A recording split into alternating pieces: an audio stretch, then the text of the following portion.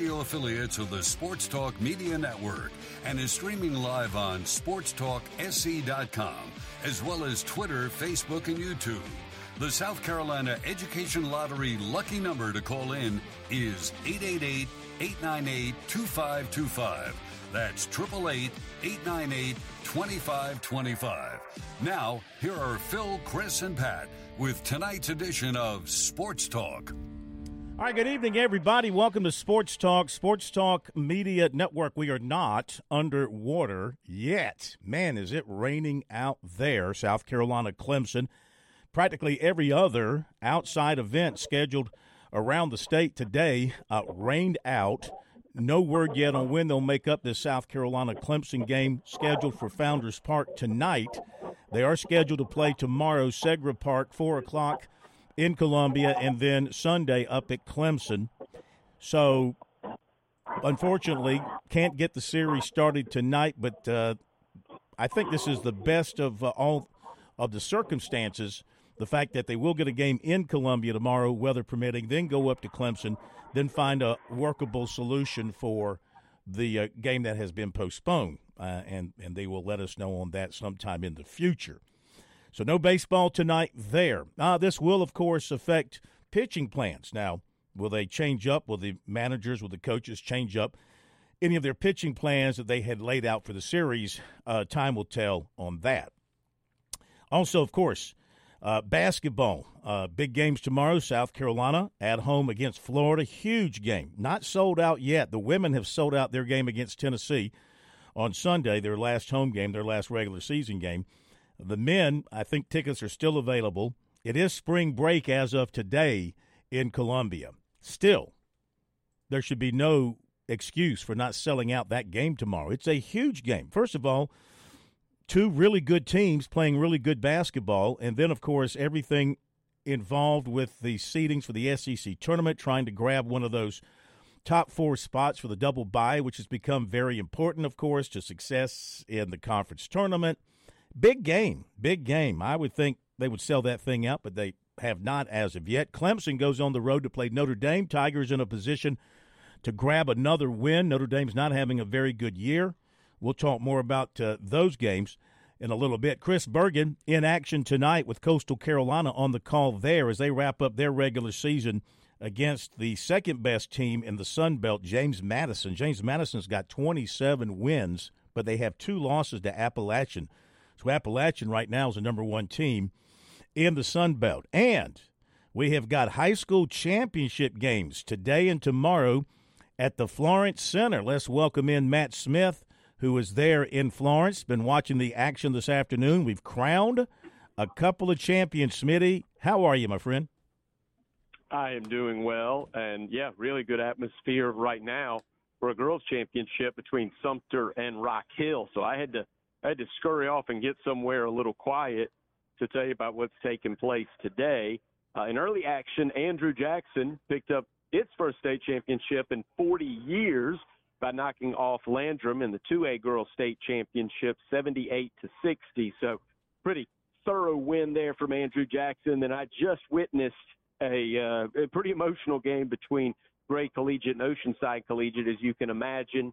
And, two sister schools going at it. Oceanside Collegiate jumped out to the big early lead, and then Gray Collegiate settled itself. And really the game, I mean, it's one of those basketball games at 44-40. Gray Collegiate's a winner, giving Dion Bethea his 6th state championship. It was all about intensity. You just saw intensity, physicality throughout the game. You expect that in a state championship, but it was just one of those games. I don't know that anybody on the floor shot better than 50%. Braylon Thomas led all scorers with 16 points, and with the game 42-40, Oceanside Collegiate had to foul. They were down a couple of points, down 42-40, and they fouled Braylon Thomas.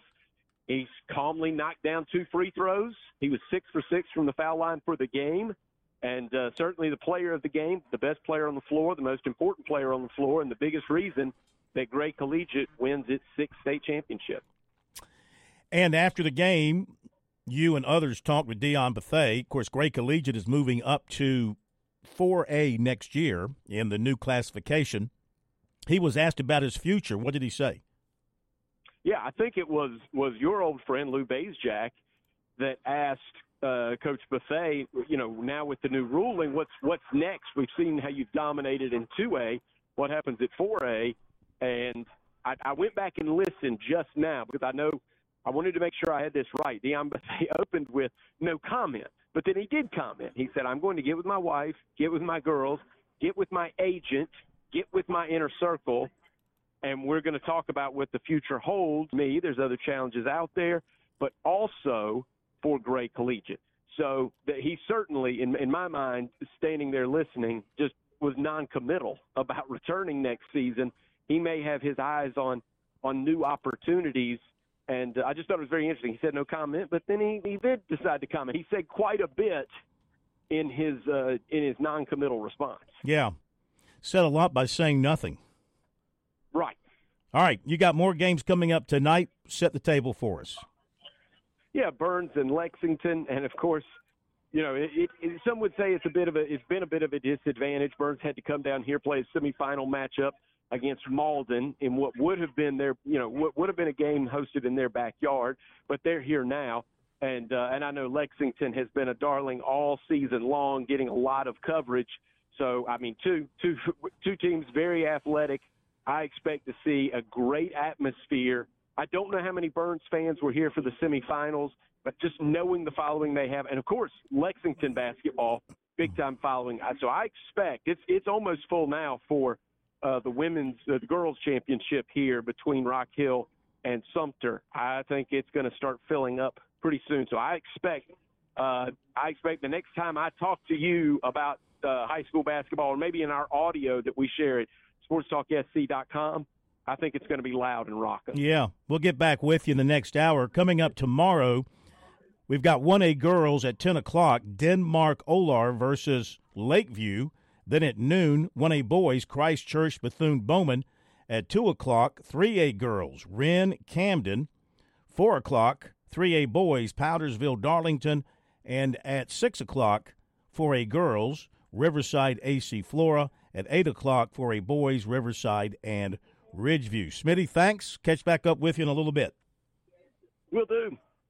And congratulations to the state champions and to all the teams who made it to the state finals. That's exciting. Obviously, you want to win, but getting there is exciting in itself, and we congratulate everybody who has gotten there. Now, today, here in Columbia, Shane Beamer introduced his new wide receivers coach, and he comes from Limestone, Mike Furry. We've talked a lot about him this week, and Mike Furry's an excellent hire. We talked about the fact that this was a home run hire for Beamer, and he certainly feels like it's a home run hire. We're going to hear from Beamer here in just a minute, and then we'll hear from Furry. But Mike Furry brings a lot to this position. He brings, of course, a ton of experience. He brings believability. When you're coached by a guy who was a college All-American and a guy who was an 8-year NFL vet and in one season had 98 catches, and you also read about and listen to his story about how he was a walk-on at Ohio State, and then he transferred to Northern Iowa, and then he was a free agent signee in the NFL, and then he went to coach at a little place called Kentucky Christian. And then, after a stop at Marshall, he went to coach at a little place called Limestone College at the time, now Limestone University.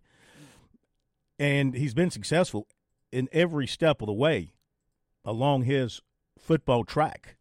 Pretty impressive. So, good hire from Shane Beamer, and you'll hear what Shane Beamer had to say. Now, I know maybe for some of you, you're aware of what went on Twitter this afternoon with Shane Beamer and me.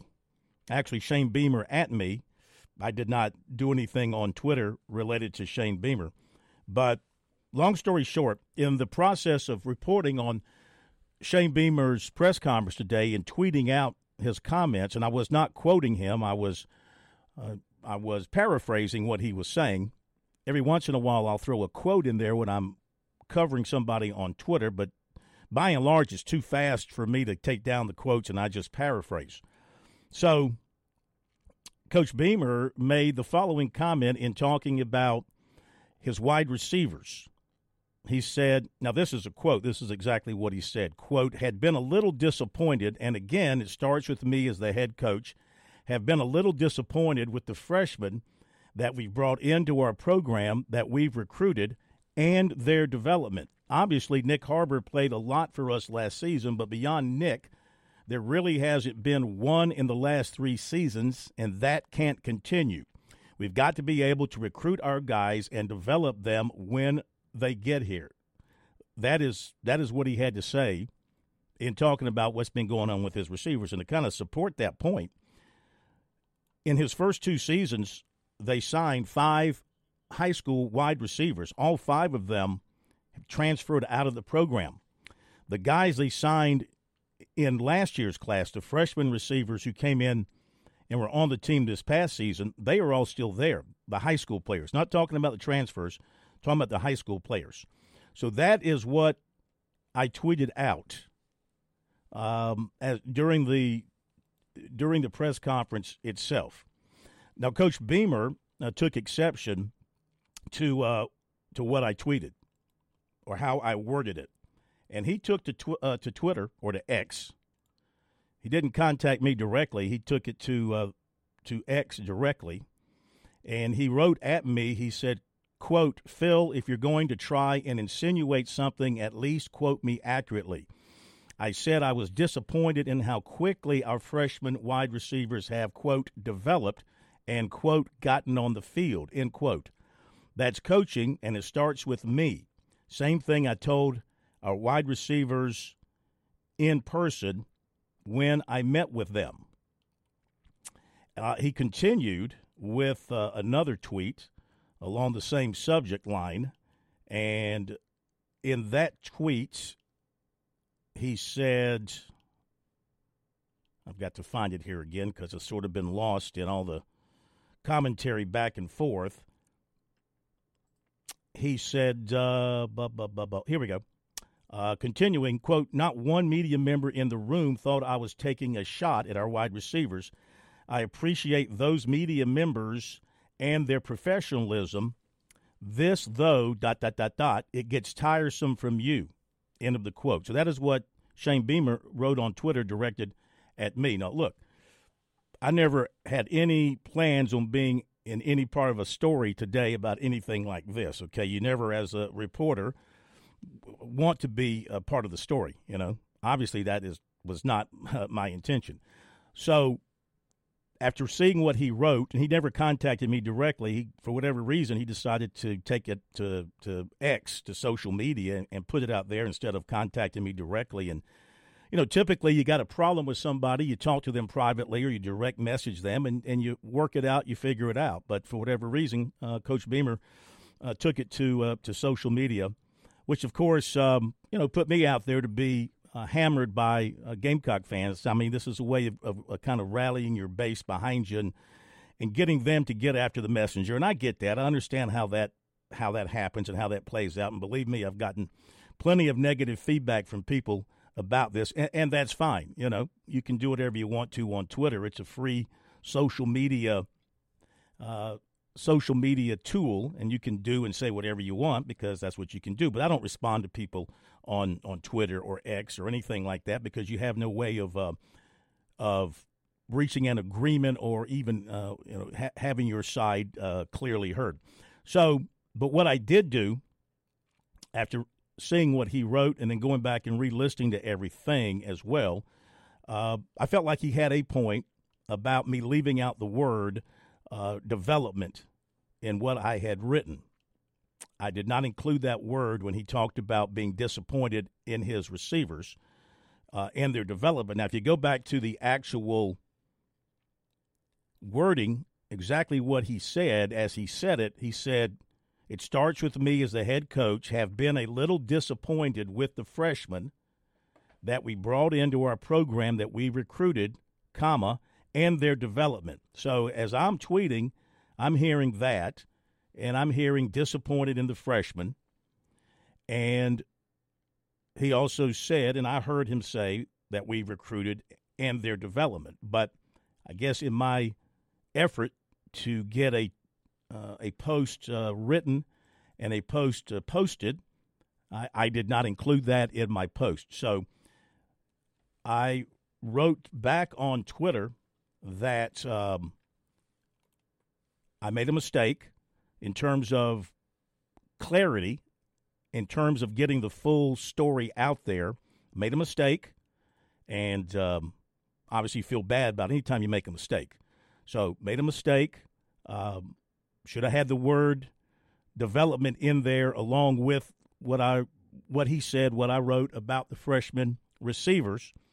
But then again, when I'm thinking about it as well, I'm thinking, really, does it make that big of a difference in the message? The message was disappointment in the play of his freshman receivers. Now, you can throw the word development in there, and you can say that's on me as a coach because you're not trying to hurt anybody's feelings in your receivers room. I mean, coaches today, some of them have become so cognizant of the fact of hurting players' feelings because they'll hit the transfer portal, John. You can't say anything publicly. You can criticize them, but then you've got to blame yourself. You can say, yeah, we're not really good in that position, but that's my fault.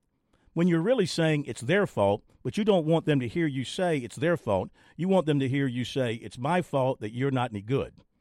It's my fault that you weren't good enough to play here, but we didn't develop you, and that's my fault, or whatever the case may be. So I did put out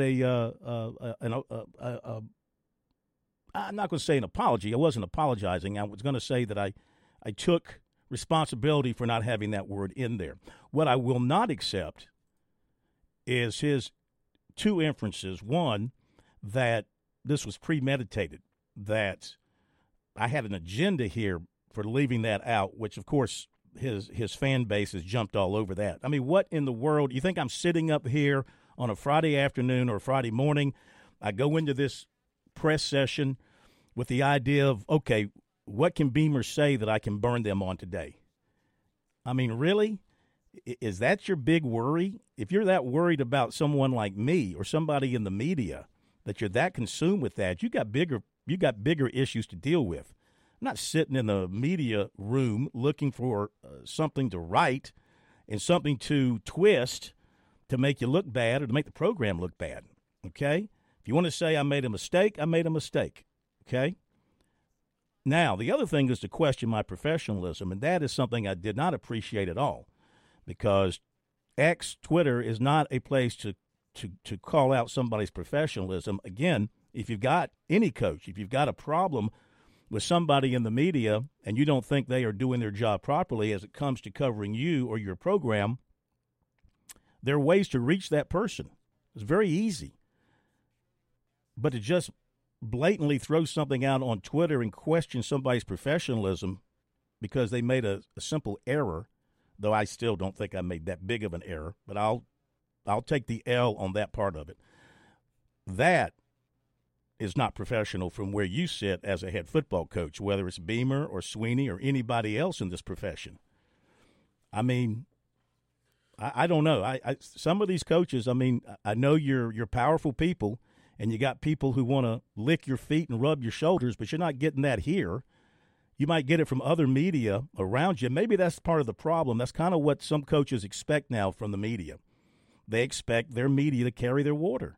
And when they find people that don't, they don't like them because they don't tell their story the way they want it told.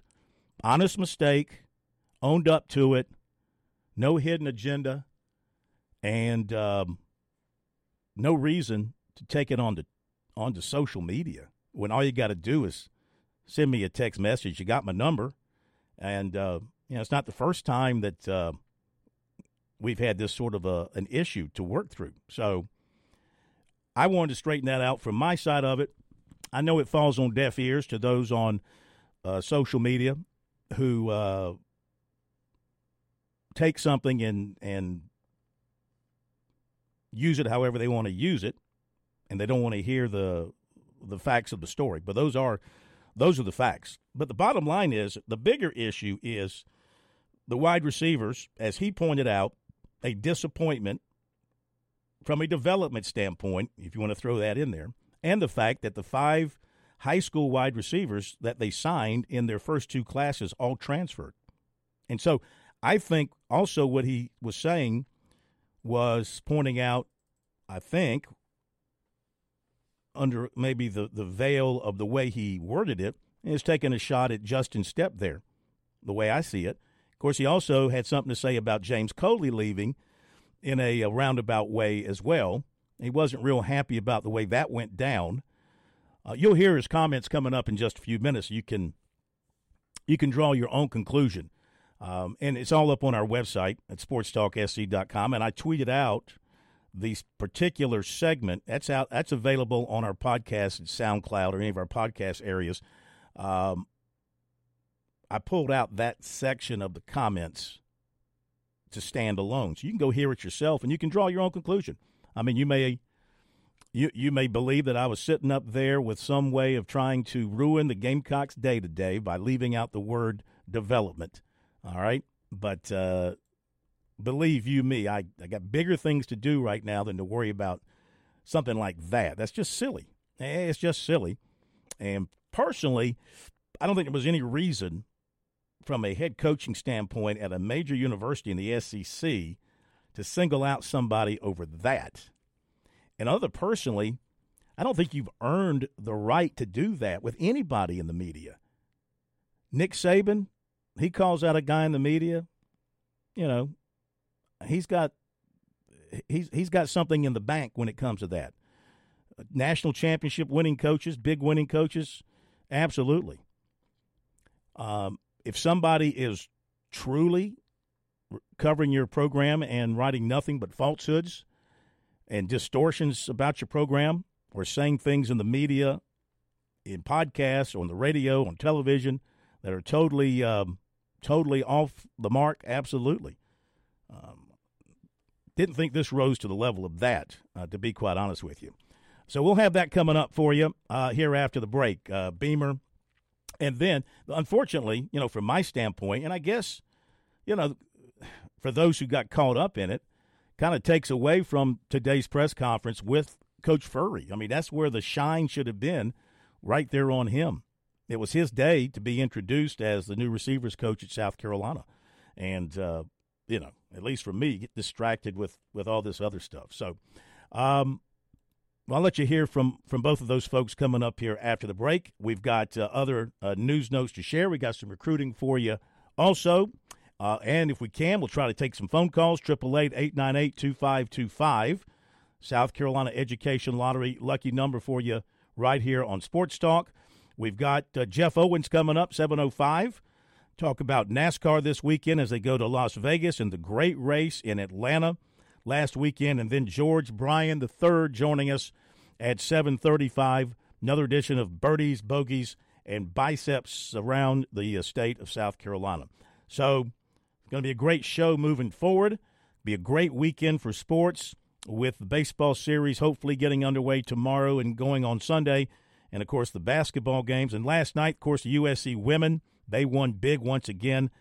Out at Arkansas, they just continue to run through everybody, and they'll try to complete a second straight unbeaten regular season to Sunday at noon when they take on Tennessee in Columbia. How impressive is that, what they have been able to do here going back now 5-6 years?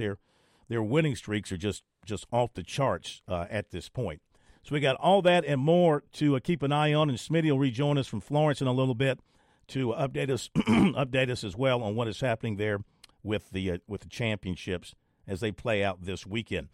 Jeff Goodman wrote this today about the Coastal Carolina opening. He said, keep an eye on Miami assistant coach Cody Kimball, who's a Coastal graduate from 2007, and he threw out the name B.J. Mackey, the former Gamecock at Wake Forest. He said that's another name that is in the mix. So B.J. Mackey. Be awesome to see B.J. get that job. I'm sure he'd love to have it. He's paid his dues as an assistant coach. He could certainly recruit the state of South Carolina. We'll be back after the break.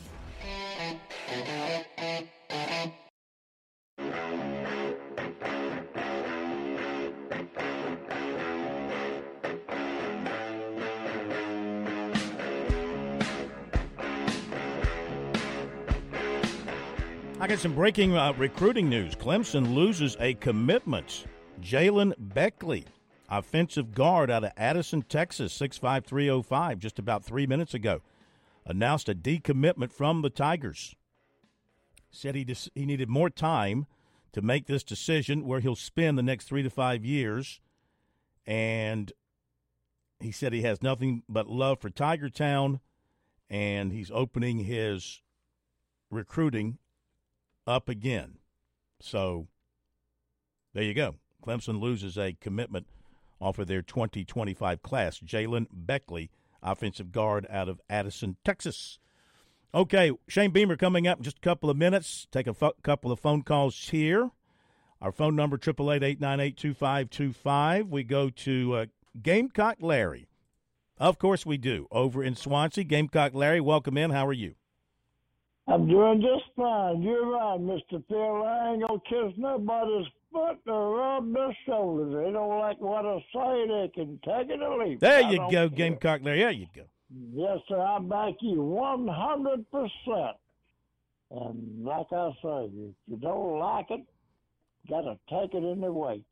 But I forgot the question I wanted to ask. I had a question I needed to ask. I done messed up, let my mouth over a little bit. I don't know. But, we're going to have to back off on that bet because you can't sweep until it looks like about the middle of the season. But the bet's going to stay open. But we're going to have a sweeping weekend what we got left.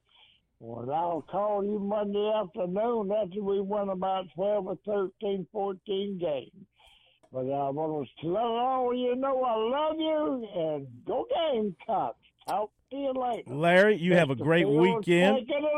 Thank you. Look forward to having your comments back with us next week, and we'll see if you're right about your Gamecocks winning all those events over the weekend, whatever we have the ability to get played this weekend with the weather. Man, it was raining really, really hard out there on my way into the studio. I hope Segra Park can handle all the water and drain quickly. Could be some more rain tomorrow, but it's supposed to start tapering off and get better as we go on through the weekend. All right, Shane Beamer today, this morning, at USC, introduced his new receivers coach, familiar name in South Carolina, from Limestone University, the head coach there, Mike Furry, now the wide receivers coach at South Carolina. Here is some of what Shane Beamer had to say, getting into, first of all, actually began by talking about his team. They're going on spring break, talked about the end of winter workouts, and then he got into his comments about Mike Furry, his receiver situation, and all that. Here's Shane Beamer. Really pleased with the progress our guys have made in the months of January and February in the weight room, like this group, like the leadership on this team and the way they're going about their business. We've gotten better, we've gotten stronger, we've gotten faster, we've gotten more athletic with the freshmen that we brought in, the transfers that we brought in, but then the entire team with what they've done in the weight room with Coach Day and his staff, going back to when we started workouts in January. They've done a great job, and credit to Luke Day and his staff, and then credit to our players with the way that they've worked also. So like where we are, and then getting ready to jump into spring practice here in a couple weeks as well. I know we'll talk more about that as we get going with that. Didn't think we'd be here again introducing a wide receivers coach, but it is what it is. The previous receivers coach made a decision that he felt was best for his family.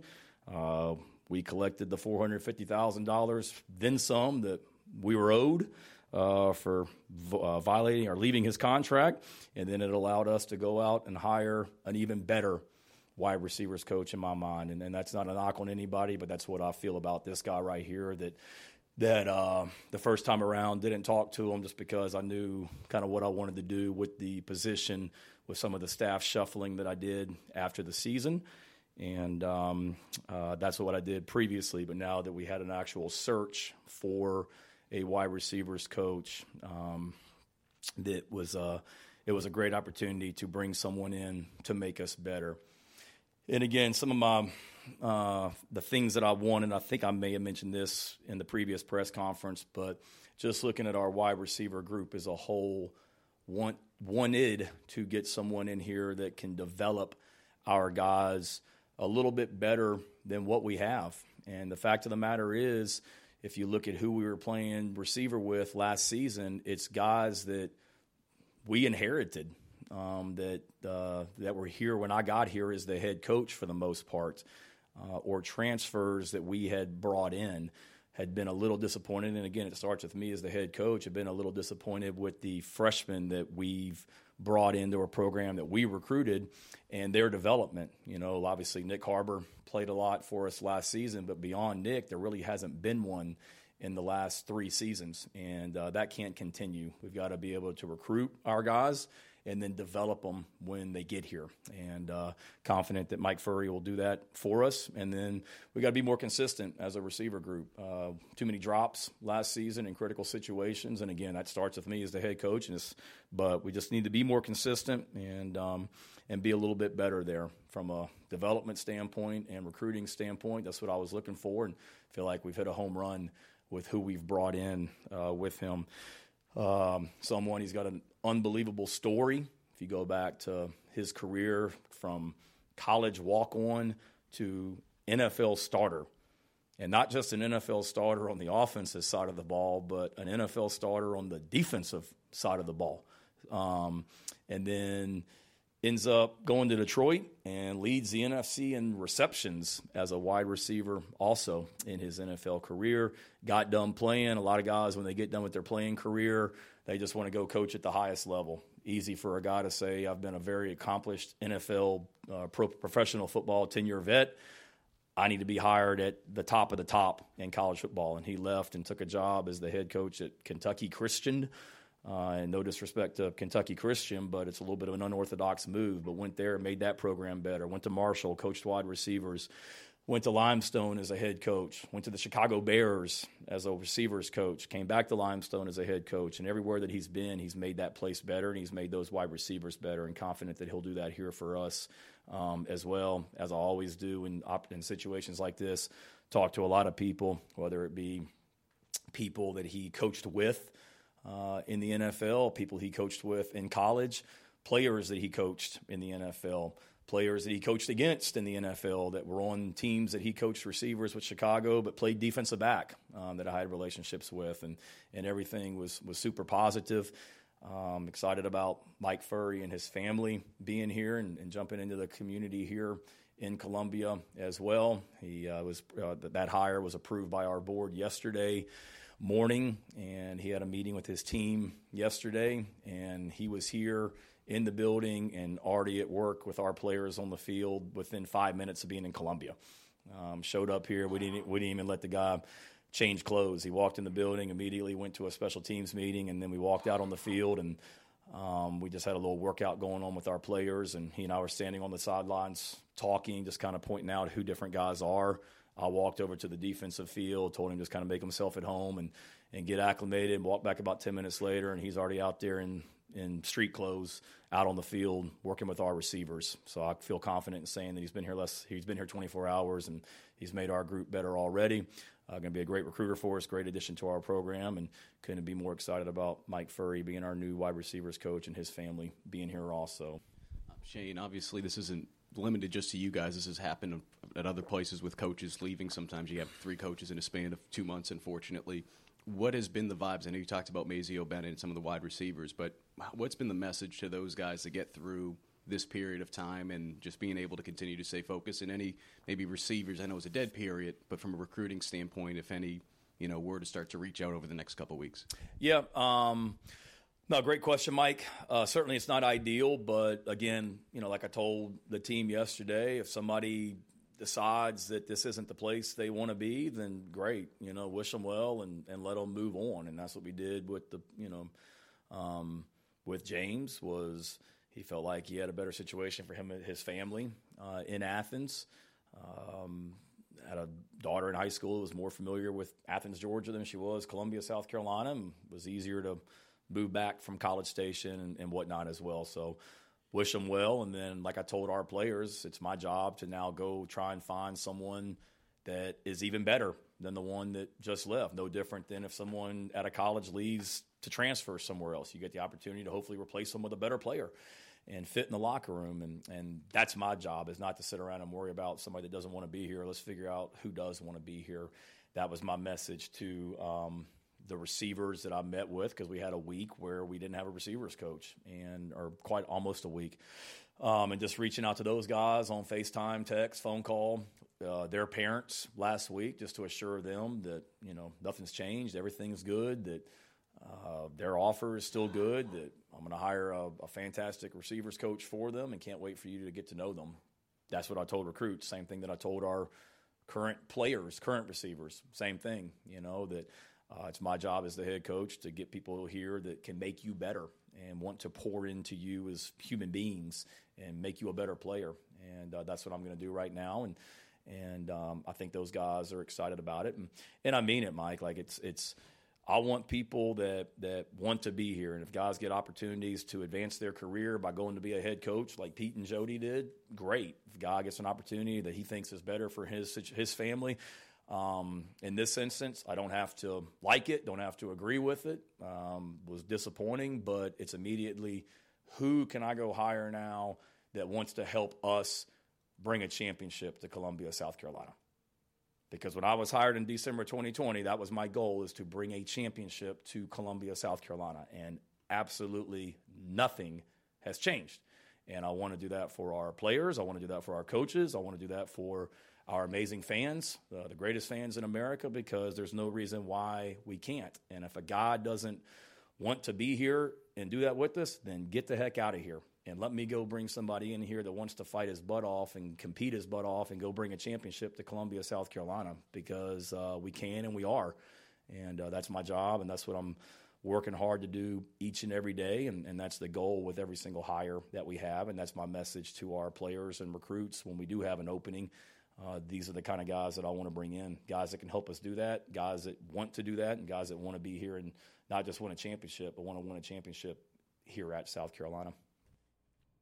Okay, Shane Beamer, that's part of what he had to say. Everything's up on our website, sportstalksc.com. You can also find it where we host our podcast stuff, SoundCloud, Spotify, Apple Podcasts, all the other podcast locations. You can find it there for the most part. After the break, we'll be back. We'll give you the recruiting reports, maybe drop in another phone call or two. Sports Talk, Friday night edition, Sports Talk Media Network.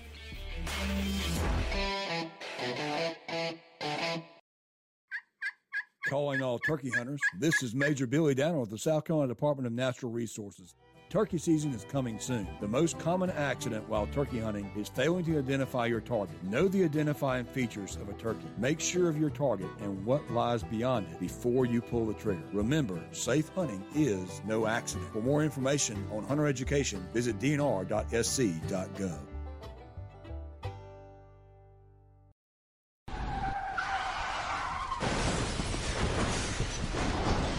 I'm attorney Jim Corbett. That's the sound of a big hit on you and your car or truck. I've been an attorney for more than 30 years, helping people who get injured in car wrecks and truck wrecks. If you have serious injuries, call Jim Corbett, 803-765-2968, or email me at jim@jimcorbettattorney.com. That's Corbett. I don't get paid unless I recover for you. Jim Corbett Attorney, for your best recovery from a big hit, 803-765-2968, or jim@jimcorbettattorney.com.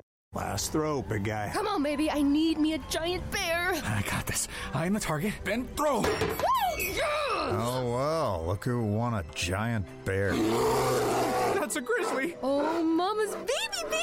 When you join the South Carolina Education Lottery's Players Club, you get way more than you expect. More chances, more wins, and more surprises. Yeah, he's had all his shots. Just don't look him in the eye. Join the Players Club at seeducationlottery.com, because more happens here. You've put in the work for your education. The extra early, extra late, extra work. That's because you understand education opens doors to better pay, better opportunities, and a better you. Being educated about playing the lottery is no different. It helps you be a better player, one who knows when to play and when to take a rain check. The lottery's a game, so let's keep it fun. Learn more at seeducationlottery.com/betteryou. All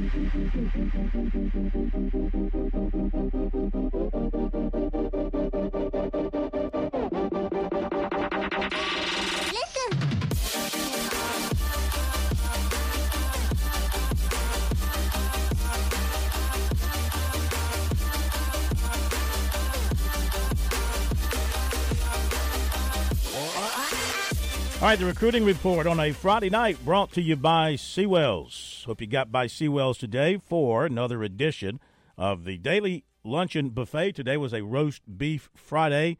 I know it was delicious just from experience. Make plans to get there next week, Monday through Friday from 11 to 2. Enjoy the best buffet in the state of South Carolina. For the very best in the catering business, call Seawells for all your catering needs. 803-771-7385, the direct line, and online at SeawellsCateringSC.com. Again, offensive guard Jalen Beckley of Addison, Texas, announced a decommitment from Clemson earlier this evening. He committed to the Tigers on January 28th after coming in for an unofficial visit for the junior day on January 27th. 6'4", 290. At the time of his commitment, he had other offers from Oklahoma State, Oklahoma, Kansas, LSU, Texas A&M, Duke, Florida State, Georgia, Tennessee, and LSU. So he comes off the Clemson board. Now, for now, I don't know if he is ruling out Clemson in the future. He does say nice things about Clemson in his posts announcing his decommitments. He said, the final decision was mine alone, and I do not take it lightly. I have nothing but love for Tiger Town. Thank you for all that continue to support me on this journey. I'm extremely blessed to have some incredible opportunities ahead. My recruitment is officially reopened. And so this will continue. We'll see if we'll see if Clemson continues to hang in there with him, or if they move on to something else, somebody else at that position. Other recruiting news. South Carolina's got some momentum with a top linebacker prospect nationally. Tavion Wallace, 6'1", 218, out of Jessup, Georgia. Shane Beamer and linebackers coach Clayton White. They still have work to do with this recruiting situation, but they're in the mix to the point Wallace plans at least 2 more visits with South Carolina before rendering a decision. Wallace said that the relationship has grown a lot with the Gamecocks. He said when they first started to recruit him, they weren't all that high on him, and so he didn't really feel that it was real. But he said now they're recruiting him pretty big. And his former teammate, Matt Fuller, is at South Carolina, running back. He signed with South Carolina for this incoming class. Wallace visited the Gamecocks twice last year, spring practice, and for the cookout in July. And he likes all the coaches that are recruiting him, and he likes how they see him because of his versatility. They see him as a guy who can play all over the field. According to Max Preps, 10 games reported last season, Wallace had 58 tackles, 10 quarterback hurries, 4 tackles for loss, 1.5 sacks, and 3 pass deflections. In January, he made visits to Florida, Florida State, and Georgia. Last season, he went to all of Kentucky's games to watch his brother, Trevin, who was a linebacker for the Wildcats and is at the NFL Combine this week.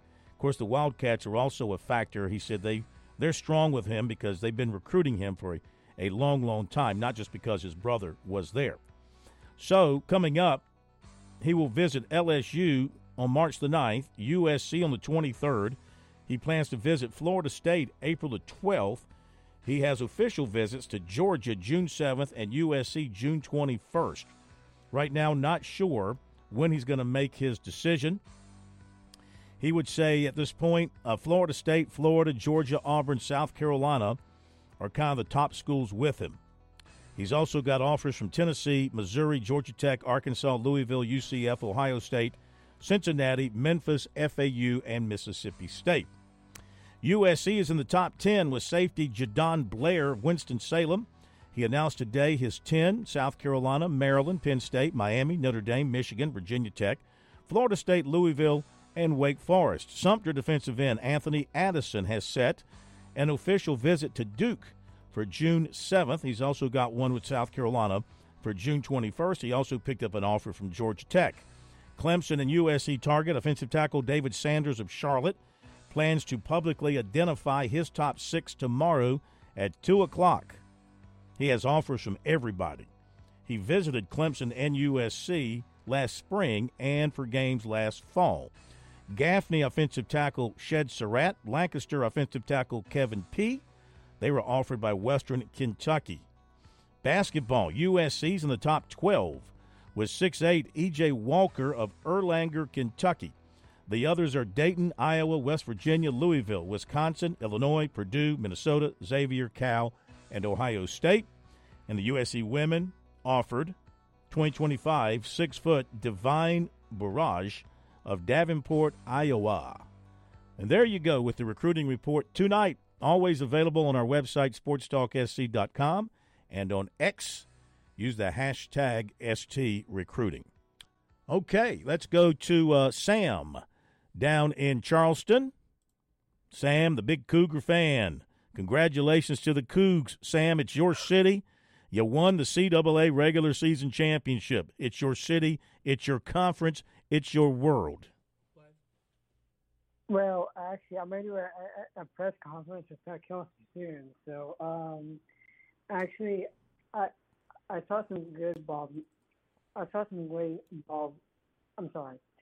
I saw some great defense yesterday for the Cougars last night.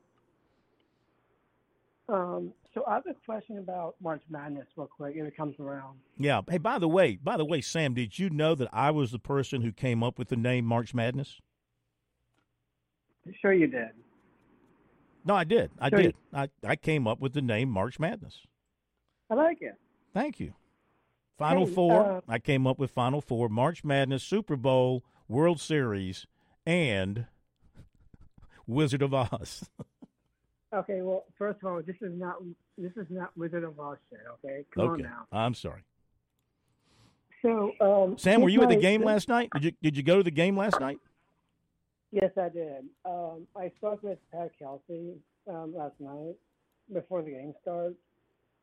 One of the things I want to tell you this, and this is breaking news. Let me ask you a quick question. Were you on the floor right after the game was over?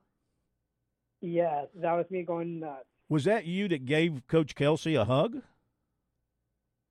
I almost cried my tears out. I got to tell you. I think I saw you on television. I think I saw you on some highlights that Scotty Eisberg had. Was that you giving the coach a hug? Yeah, well, actually, I got to tell you, I got really emotional because I'm a really emotional guy. I got to tell you, we have how many seniors are graduating from our team? You know, like 2 or 3. But here's a quick question to ask you this week, 3-part question. So this year is a really huge milestone for me, for my team. I've been helping this team for I've been celebrating my 16-year anniversary to help this team grow. Number 2, CAA conference champs. I gotta tell you, this team is a very special team to me. Yeah, it seems that way. We're getting short on time. I just want you to answer one question for me. Sure. You ready? One question. Go ahead. Whose city is it, Sam? This is our city. This is our champions are here, baby. History made here. Let's go. There you go. You can't have March Madness without the Cougars, can you, Sam? Hey, how about them? And you can use that name, Sam. I allow you to use the name March Madness. You have my permission. Thank you very much. Okay. We got to run to the break here at the top of the hour. We'll hear from Coach Furry, Jeff Owens, all that coming up in the next half hour. Smitty will check in as well, back after the top of the hour break.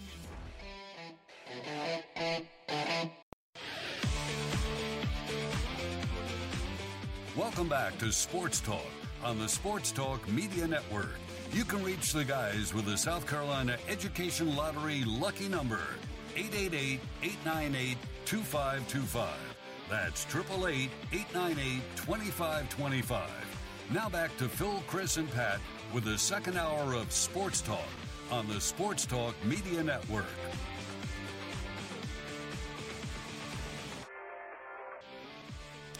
We are back, hour number 2 of Sports Talk. Sports Talk Media Network. In just a couple of moments, comments from the new receivers coach at USC, Mike Furry. We'll bring that to you here momentarily. Got some comments on our stream. Those of you watching on our Facebook or our X stream or anywhere else you can get us. John writes, Shane Beamer was justified in criticizing you on Twitter. Then he says, the men's game is basically sold out. And then John says there are 3 seats. That's basically a sellout. There's 3 tickets left. Is that what he's saying? Hadn't heard that. Rod says, always stirring the pot. John says, Phil, you basically misquoted Beamer. No, I didn't. I didn't quote him at all. I was paraphrasing. You can't misquote if you're not quoting. There was no quotations or anything like that. It was paraphrasing. Let's see what else we got here. There's some questions for you, Josh, but you answered those. Phil trying to spin it. Thank you, John. But Phil, John says, you've done this to Beamer multiple times. What? What have I done multiple times to Beamer? Ask him a question? Ask him a direct question? Not done anything to Beamer? Know where that comes from. Let's see if anything else is in here. This is from Charger Ron. In my honest opinion, both in-state universities' head football coaches can be a little sensitive. Really? Rodney, Phil, I'm glad you asked the tough questions and not drink the – he left out the last word there. And then Rodney says he needs to grow up. Then Rod says, Phil, do you want to be here? Yes, I do. I very much want to be here. All right, thank you for the comments there. A couple of other things to mention that are important. And then we'll hear from the new coach, new receivers coach at South Carolina, but some other important things. Coastal Carolina's football schedule is set for the 2024 season. They will open at Jacksonville State August 31st, home to William and Mary, then a trip to Temple, then home to Virginia September 21, home to ODU, then at James Madison, then home to Louisiana, a trip to Troy, home to Appalachian State, travel to Marshall, home to Georgia Southern, and travel to Georgia State. So the home games, William and Mary, Virginia, Old Dominion, Louisiana, Appalachian, and Georgia Southern. That's a good-looking home schedule there for Coastal Carolina. Nate Wiggins ran a 4.29 at the Combine today, and then he pulled up lame. Said he injured his groin. He said it felt like it popped, he told a reporter. So 4.29, that was just pretty awesome. Maybe the fastest time thus far at the Combine. According to a letter from NCAA President Charlie Baker sent to member schools, the NCAA is pausing and not opening new investigations involving third parties' collectives for NIL-related activities as a response to the Tennessee-Virginia lawsuit. Also, Tennessee is preparing for a future where athletes are paid salaries by schools rather than NIL collectives and power conferences break away. On Friday, UT took a step in that direction. There's a story out there on that, so you can look that up. And the TCU AD made some comments about NIL athlete compensation that this writer, Mitt Winter, he's an attorney, an NIL attorney, said that he's hearing more and more, and that is donor fatigue is real. There is not an endless donor supply of money to pay for the athletes' NIL compensation, and schools would like to bring NIL fundraising funding in-house. Good luck continuing to try to fund all of that. As we've talked about before, there's no way you could keep it going the way it is currently set up. Latest bracket from Lenardi, Clemson, a number 5 seed, versus Richmond in Brooklyn. South Carolina, number 6 seed, versus Gonzaga or Providence in Omaha. College of Charleston, a 14 seed, versus Creighton in Pittsburgh. College football could have a 2-minute warning if they approve these new recommendations that have been proposed by the Rules Committee. Could have a 2-minute warning added to a game. So that's coming to a college football game near you. You can rest assured about that. All right, Mike Furrey today officially introduced as a new receivers coach at South Carolina after being the head coach at Limestone. Here's some of what he said this morning after being introduced by Shane Beamer. Coach Beamer, thank you for this process. I know I have, he's right? He's right. Just last summer, I had a chance to bring my son Stone down here to a high school camp, and it was my first time here. It was my first time to experience everything here at South Carolina, facilities, the resources, the coaching staff, and as you guys know, in general, Coach Beamer and Dow Loggins. And I've known Dow for a long time. We never really crossed paths in regards to being in the same room together and working together. But we've had a bunch of relationships and friendships through people that we are both close with, that have always spoke so highly about him and how he works. And what I've found, what I've realized over the last 48 hours or so, is that they're right. And but I will tell you this: there was a moment last summer while I was here speaking with Coach Beamer, and in this profession, I've learned one of the values and one of the ways to be successful as a coach, especially an assistant coach, is to surround yourself with the good people, right? People that are high character, they're passionate, they're on a mission to success. And I think one of the things that I felt connected with the most was Coach Beamer's passion to make an impact in the youth and the kids that he's around. And that's something that I have strived on in my coaching career, to basically put at the forefront to build programs, because I believe in that. And I was highly, I just, from that moment when I left, I had so much respect for him and became a Gamecock fan, and was hoping that, obviously he would be successful and followed the Gamecocks a little bit more than normal. But I can tell you now that I am completely honored to be the wide receiver coach at the University of South Carolina, and I'm honored to be part of this staff. And I told the team yesterday when I first walked in, and I'll never forget this, in some Jordans and jeans and a polo and a vest, and I got a chance to just talk to the guys in the special teams room, that I'm here to help. I'm here to assist. I'm here to develop. I'm here to push. And I don't see why USC doesn't have the best wide receiver core in the country year in and year out. We recruit the best players in the country year in and year out, and that should be our standard, and that will be our standard. And that's something that we're going to have to get to work on, because development is not easy. It's not a coach's choice. Development has to be a player's choice first. And as we get to know these guys and my relationship with them, and learn about their backgrounds, learn about where they're from, and learn about their stories, right, and get to know them, we'll start developing these young men. But until then, I'm proud to be here, and I'm proud to be the wide receiver coach here at South Carolina. What can what can players expect a Mike Furrey wide receiver room to look like? Well, I think it's there's three things that I've built myself, and I think it's what's called a method. And I've carried this with me my whole entire life. And the first thing of that method, to me, if you can create the method, that creates success, right? And I think the first thing that it's guaranteed is effort. I think when you go out there and you watch us run around, it's not going to be shy of effort. It's not going to be shy of exhausting ourselves for a better purpose, and that's our team.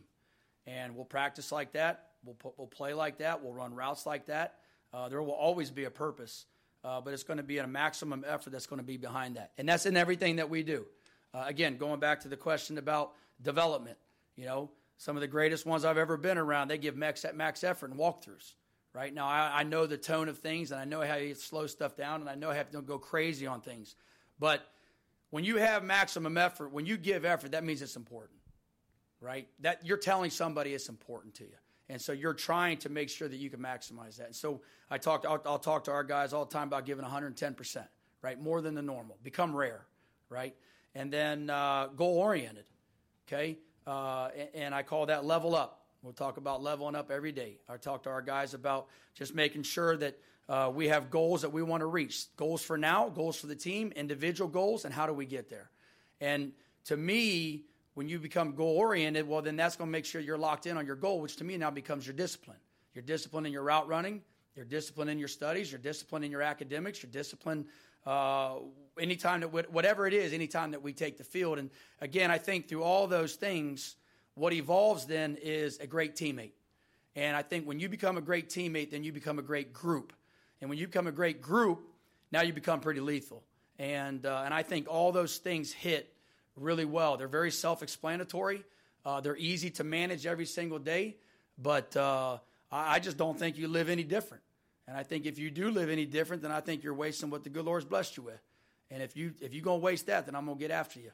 And like Coach Beamer said, just like coaching, if that's not for you and this isn't for you, and if this is not how you want to live and this is not how you want to pursue the best that you can become for your team, well, this might not be the best place, right?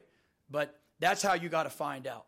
Rather than putting hope out on the field, you're going to put a product.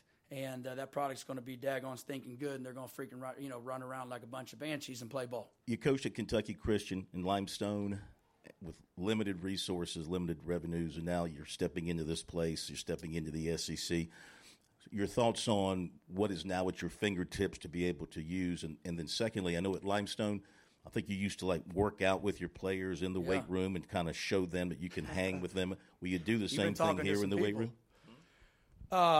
First of all, going back to your first question, it's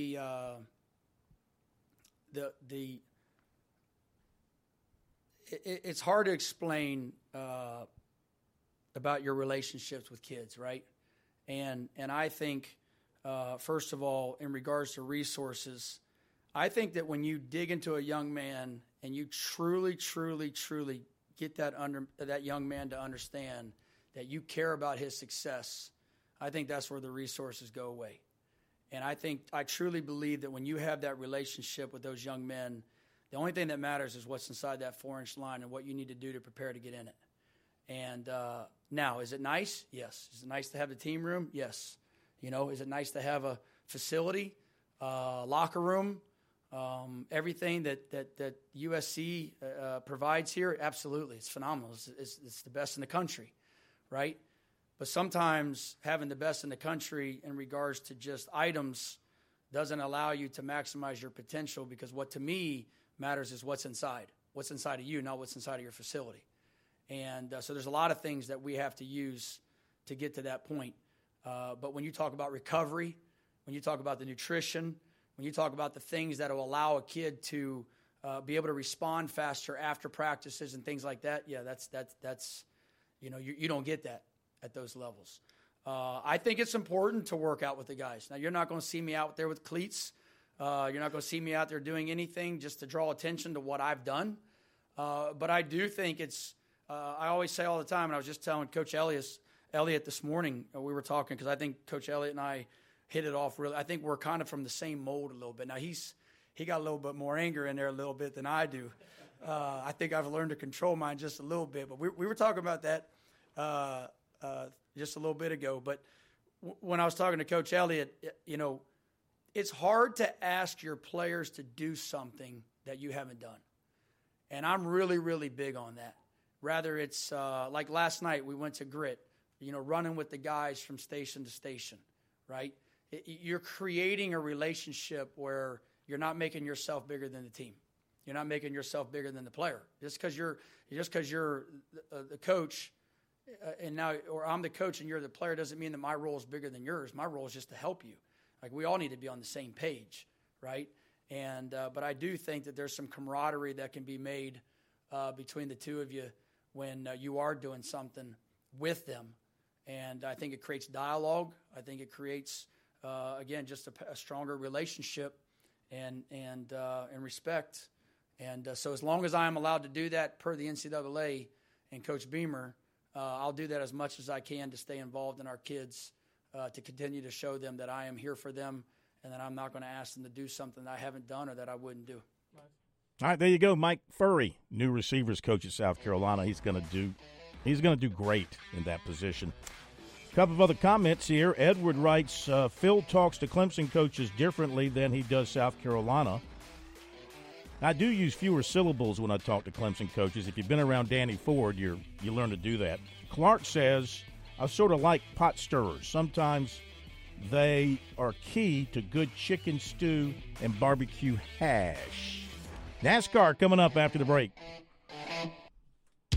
You're listening to Sports Talk on the Sports Talk Media Network. We're back in a moment.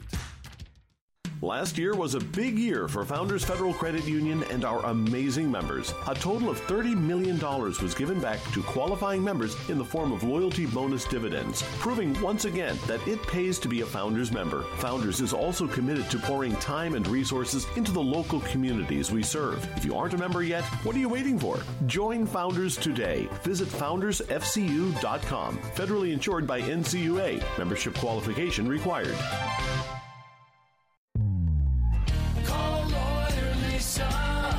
Experience the difference with Lawyer Lisa. Hi, this is Lisa Hostetler-Brown. If you or a loved one are over 65 and haven't completed a long-term care planning consultation, now is the time. Did you know that if you aren't able to afford the high cost of skilled care, your assets can be rapidly depleted to only $2,000 unless you plan 5 years in advance? Visit lawyerlisa.com to see how we can help. 7511 St. Andrews Road, Irmo, South Carolina. George Bryant for Tsunami Bar Sports. Our inventor, David Abernathy, has always said Tsunami Bar technology allows us to take the training to the grass. Now I know through my sport of golf that natural agility can be converted to athletic ability. And why is this, Tsunami Robbie? Transferring the training to the grass. This may be the most undervalued characteristic of the Tsunami flexible bar technology. The Tsunami bar action loads and unloads at the concentric and eccentric transition points. This is what we call reversal forces, and the Tsunami bar is the only bar and training device that I know of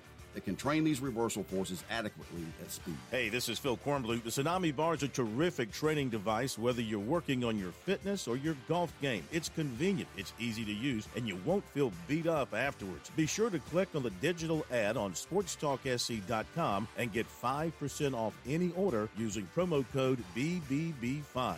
Don't wait. Order today.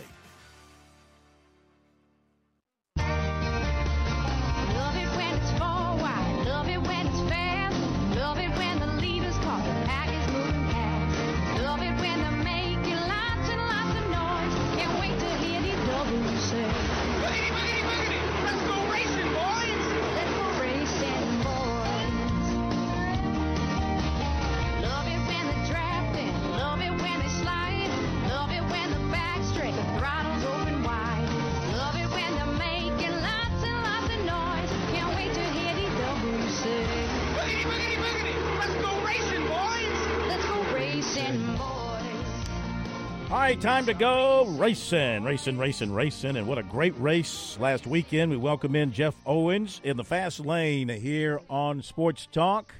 Man, if I got to believe you were up and screaming and jumping and pounding your feet at the end of that one. That's as exciting, as the one they had at Darlington many years ago, but this was 3x3 they were going. Yeah, it was hard to sit still during that one, Phil. It was, wow, that's as good a finish as I have ever seen. I've seen them cross the line side by side like that before in a photo finish. We've seen that several times. I don't know that I've ever seen three like that, especially that tight. And I even thought Blaney had won the race. You couldn't even – that's how close it was. Mm-hmm. It looked like to me that he had won, and then they showed the second camera angle, and you saw that Suarez just barely clipped him there. But, yeah, that'll go down as one of the all-time greats, no question about it, right up there with the one at Darlington a few years ago. But, yeah, that was thrilling, no question. Yeah, popular win with Suarez. Now, if that had been Talladega Daytona, they probably would have wrecked before they got to the finish line. What's the difference, say, in Atlanta, or am I just making that up? Is there a difference in that situation, the way the cars handle in Atlanta compared to the other two tracks?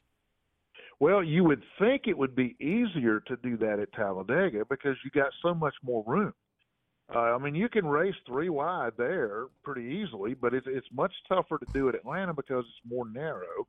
And those restrictor plates have really tightened things up. So, but we saw it. The last 80 laps were just unbelievable. How much they were mixing it up, and we saw them going 4 wide, and that was crazy. I would not have thought they could do that at Atlanta, but they did.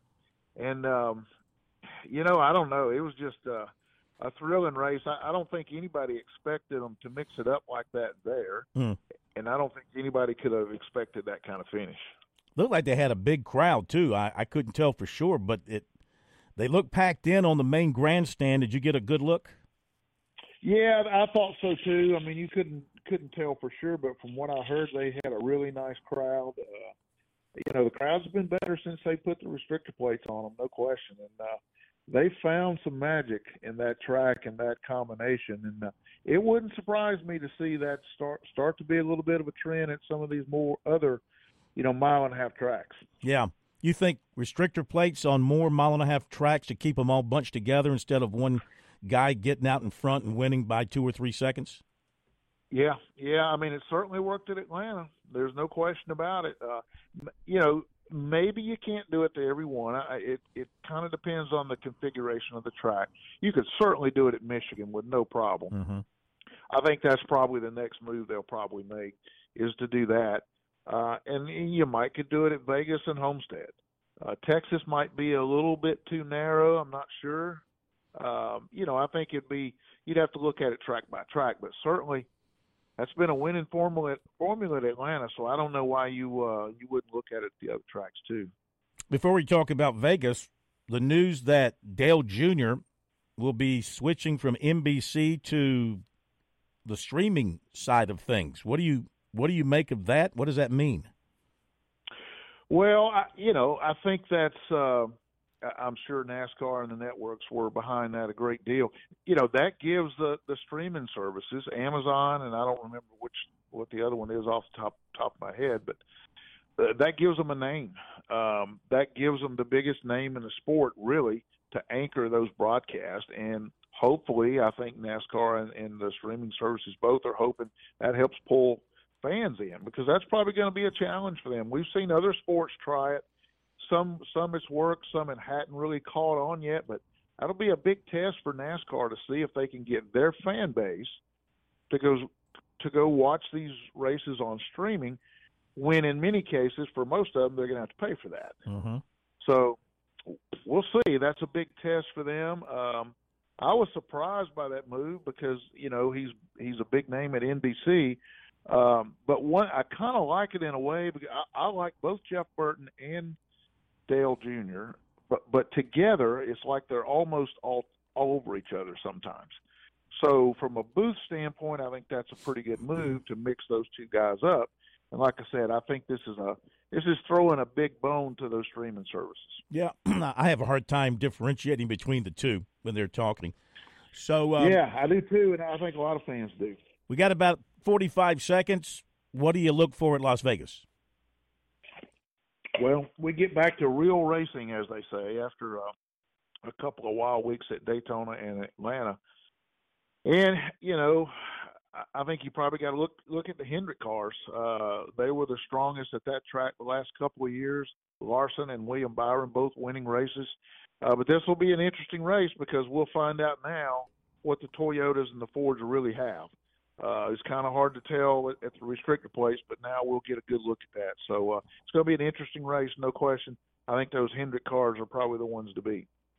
All right, my friend, you have yourself a great weekend. We'll see how things play out in Vegas. Get back with you next week. Thank you very much. All right, Phil, have a good one. You too, buddy. As always, Jeff Owens in the fast lane with us here on Sports Talk, sharing his insights on NASCAR. I think it's been a good start to the season thus far for NASCAR. See if they can keep it going this weekend in Vegas. After the break, Smitty will update us from Florence, and then George will join us. Golf Talk, birdies, bogeys, biceps coming up. Be right back.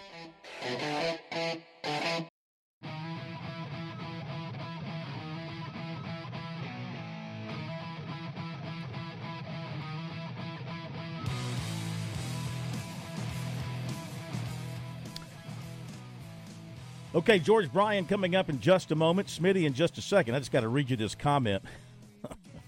Trevor Etienne on transferring from Florida to Georgia. He said, quote, I can stay RB2 on a losing team or go somewhere and possibly be RB1 and win a natty, end quote. Kazing. Add a little something to the big party in Jacksonville in a few months. Okay, George in a second. Smitty, down at the high school championships, Florence Center. Update us if you would, sir, please. Thank you. Absolutely, and you can follow along at SportsTalk SC. We'll be here all weekend for all of the games. But quickly, Andrew Jackson won the girls 2A state championship earlier today, 78-60 over Landrum. And then in the 2A state championship, it was Gray Collegiate 44, Ocean Collegiate 40. Big comeback there as the War Eagles were down 16-3, but ended up coming all the way back behind Braylon Thomas. He led all scorers with 16 points, had 2 clutch free throws. All of this, that game story posted to sportstalksc.com. And right now, Sumter is wrapping up the 5A Girls State Championship. They're rolling to a victory over Rock Hill. Sumter just too much tonight, and then we're moments away from the big showdown in 5A boys. It is Lexington and Yannick Smith taking on Burns and Will Fowler. Great athletes all over the floor, and obviously two programs with addition behind them. And Lexington, the top-ranked team in the state. Burns will try to pull the upset. And Cam Scott at Lexington, don't forget. Pretty big name as well. Yeah. So. Well, he is. He absolutely is a big name. And Lexington, and, of course, they're coming off an emotional victory over Somerville, kind of a 1 versus 2 matchup there.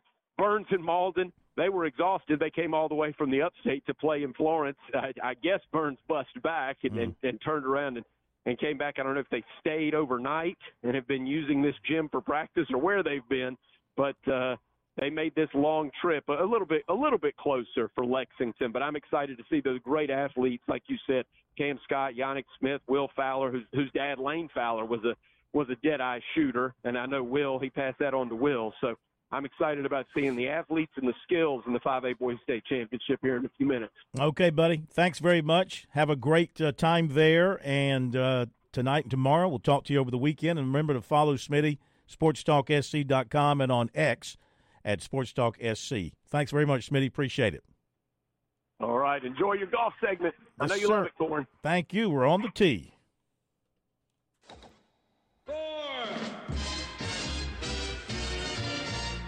Straight down the middle. It went straight down the middle. Then it started to hook just a wee bit. And that's when my caddy lost sight of it. That little white pellet has never been found to this day. Well, as much as I know our man George Bryan III loves to get out there and tee it up in some form or fashion every day, not even GB3 could have been outside playing golf on this day in South Carolina. Let's find out the truth to that statement as we welcome George Bryan III into Sports Talk, another edition of Birdies, Bogeys, and Biceps, brought to you by Tsunami Bar Sports and Fitness. Good evening, sir.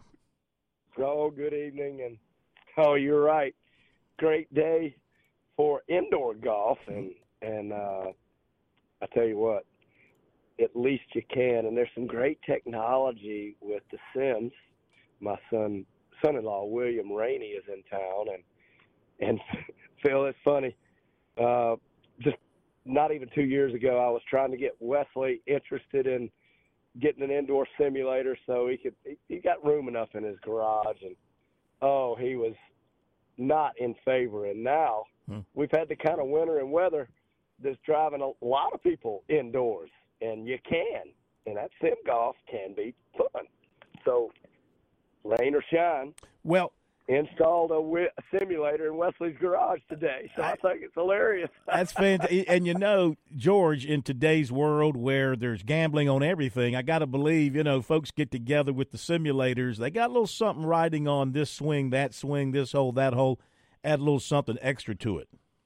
Oh, and it's close quarters. It's a little bit different than outdoor golf in that, the culture, the atmosphere is close. In golf, one hole, you can be 5-6 acres, folks all over the place. But in sim golf, it's tight, and there's definitely some sparring going on. You can feel the energy, and there is the chance to express the competitive spirit. And yes, you're right. There are marbles exchanged. Well, and there is. Keep on going. No, I was going to just say, didn't mean to interrupt, but I was just going to say that I had a chance to see Wesley at Harbortown on Monday. We had the media sponsor golf outing. That was a fantastic event, the way they did it this time around. They let us play our own ball. There was not captain's choice or anything like that. Everybody played their own ball. We had a 4-caddy with us, which was awesome. And then they had stationed at one hole 3 top junior golfers from Hilton Head Prep. One, a young lady, is going to Notre Dame. The other, a young man, is going to Maryland.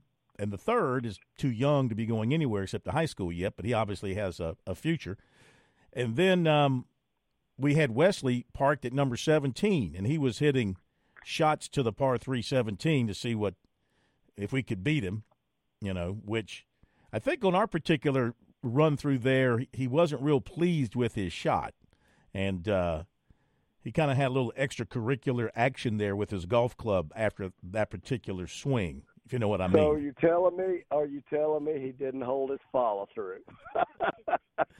Well, let's just say that his club action ended up with, to the left, instead of straight up in the air. The club ended up a few yards to the left after he took his shot. But, by the time we got there, we were one of the last groups through.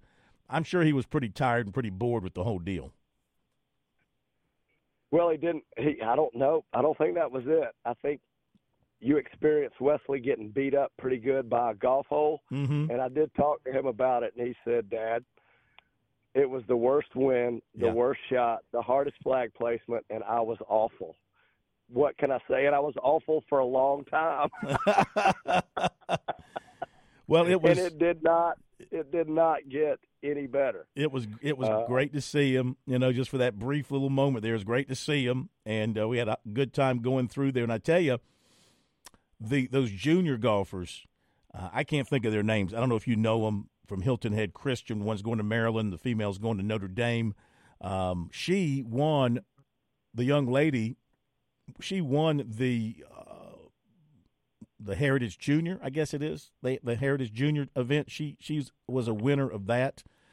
And just beautiful swings. All 3 of these kids, man, they just had the most perfect, fluid, smooth swings you could ever dream for. Well, I'll tell you, that for a long, long time, and we started talking about it early 90s for sure. South Carolina has been a seed bed for the greatest male and female golfers in the world, and it's kind of fun. We look on the leaderboard this week on the PGA Tour side, and there you have it again. We have, it's not necessarily, I can't say, oh my gosh, drawing a blank, a guy when you got it out for Walford and Andrew Novak. Yeah, not necessarily a South Carolina junior SCG. Yeah, well, a Walford grad. Mm-hmm. He's right there again, and I think Carson Young's playing well, right in the top 10. And incidentally, that or I don't know if Carson ended up staying in the top 10, but.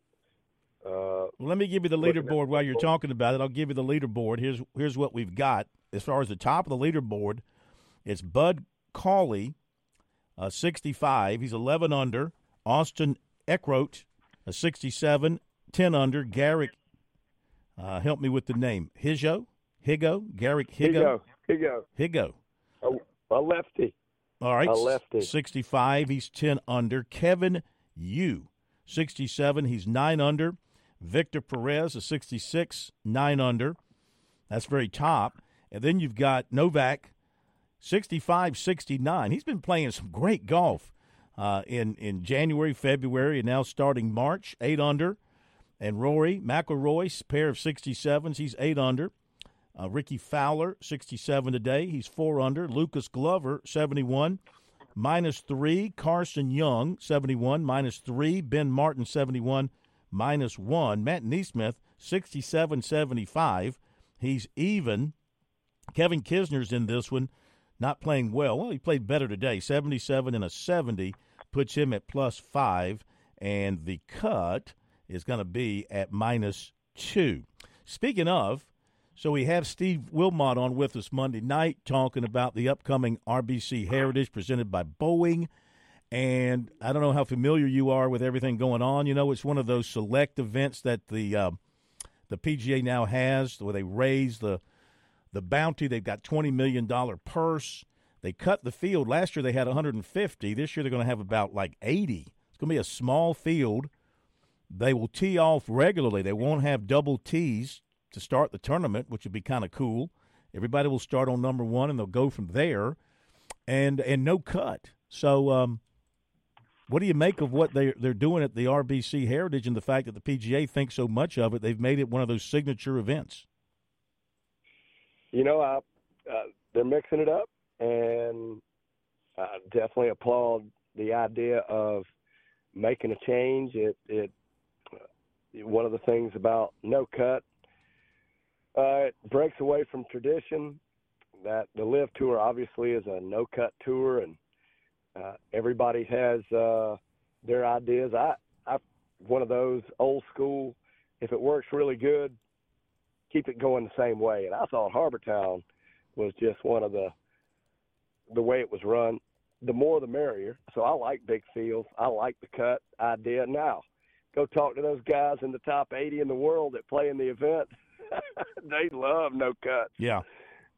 Go talk to the ones that are outside that bubble, see what they think about it. And I thought the game of golf was predicated on perform first and get paid later, but that's about to change. And I guess my mentality, my attitude's got to change right along with it. We can insulate and hold on to our tradition inside, but I guess we have to accept how cool things can be. And all I want to know is I just want to be able to pronounce the names on the leaderboard and at least have some background of who they are. Mm-hmm. And just look at the last few weeks. And, I mean, I hadn't even, be honest, I've tried to watch it, and I just hadn't been able to. So I've got to relearn how to do that. That's kind of sad. Well, there's a lot of new names, no question about it. A lot of new names. Let's check in on some college golf. We've got one tournament ongoing involving a state team right now, and that is the Gators Invitational at the University of Florida. Speaking of Gators, man, as I was going along through the course there at Harbortown, over near a couple of those ponds, oh yeah, there were gators sleeping right there on the edge.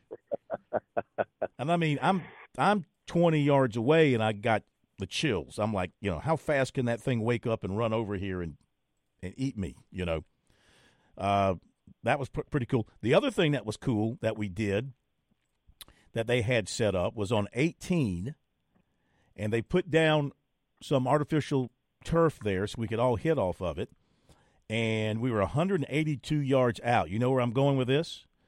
82 yards, I think so.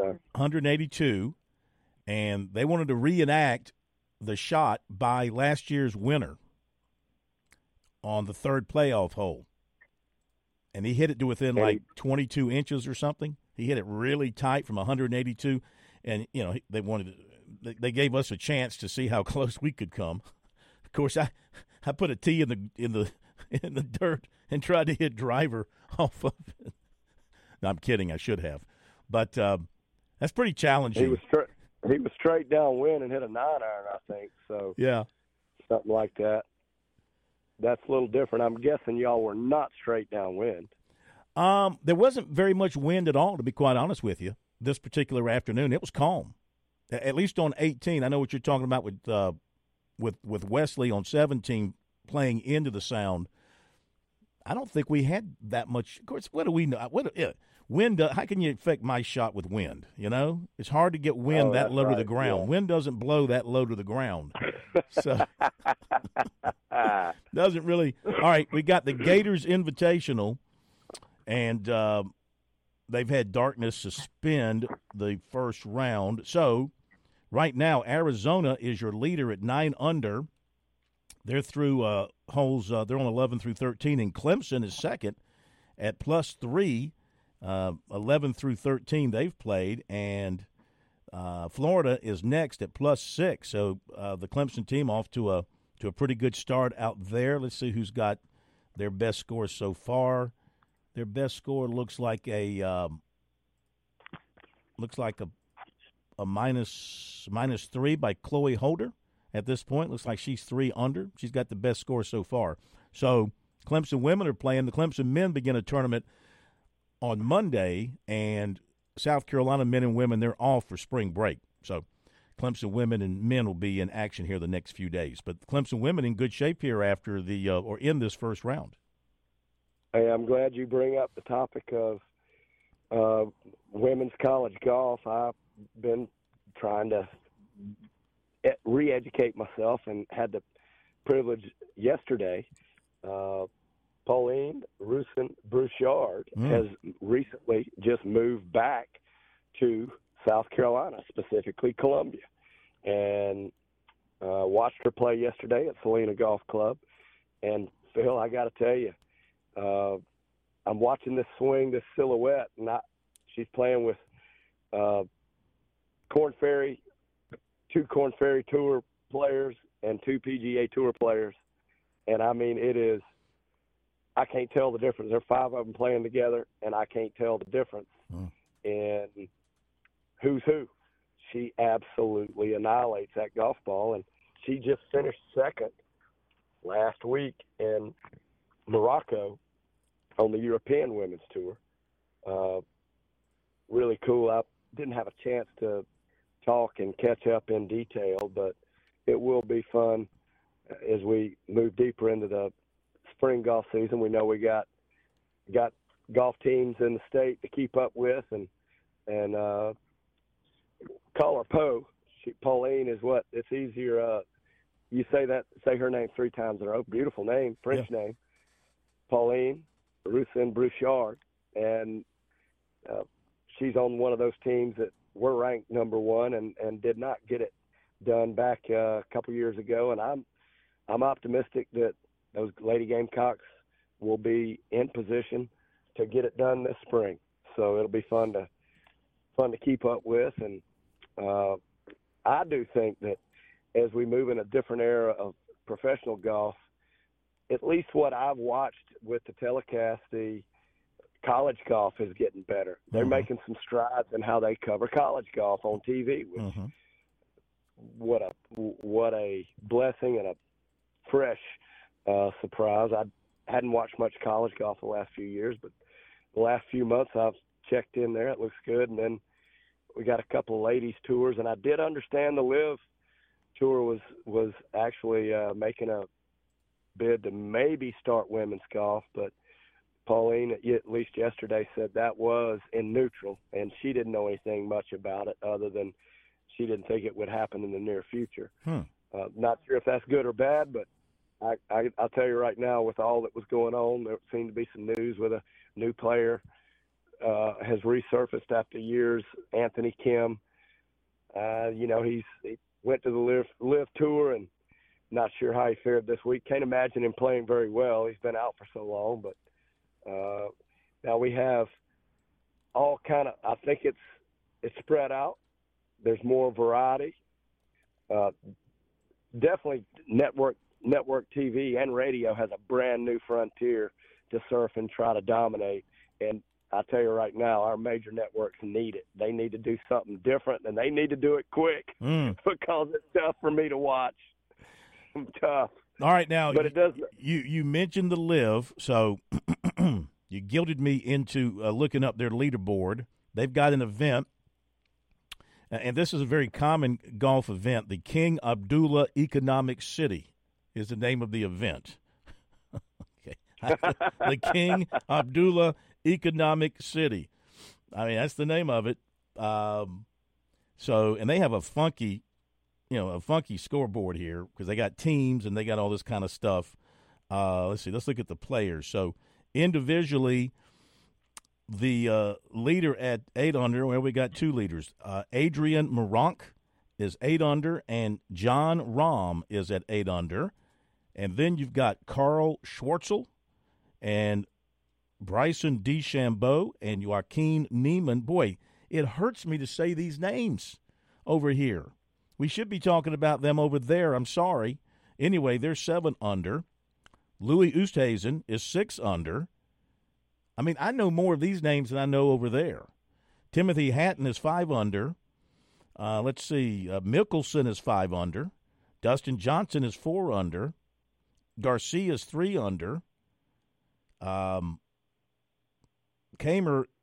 is 1 under. Koepka's playing. He's 1 under.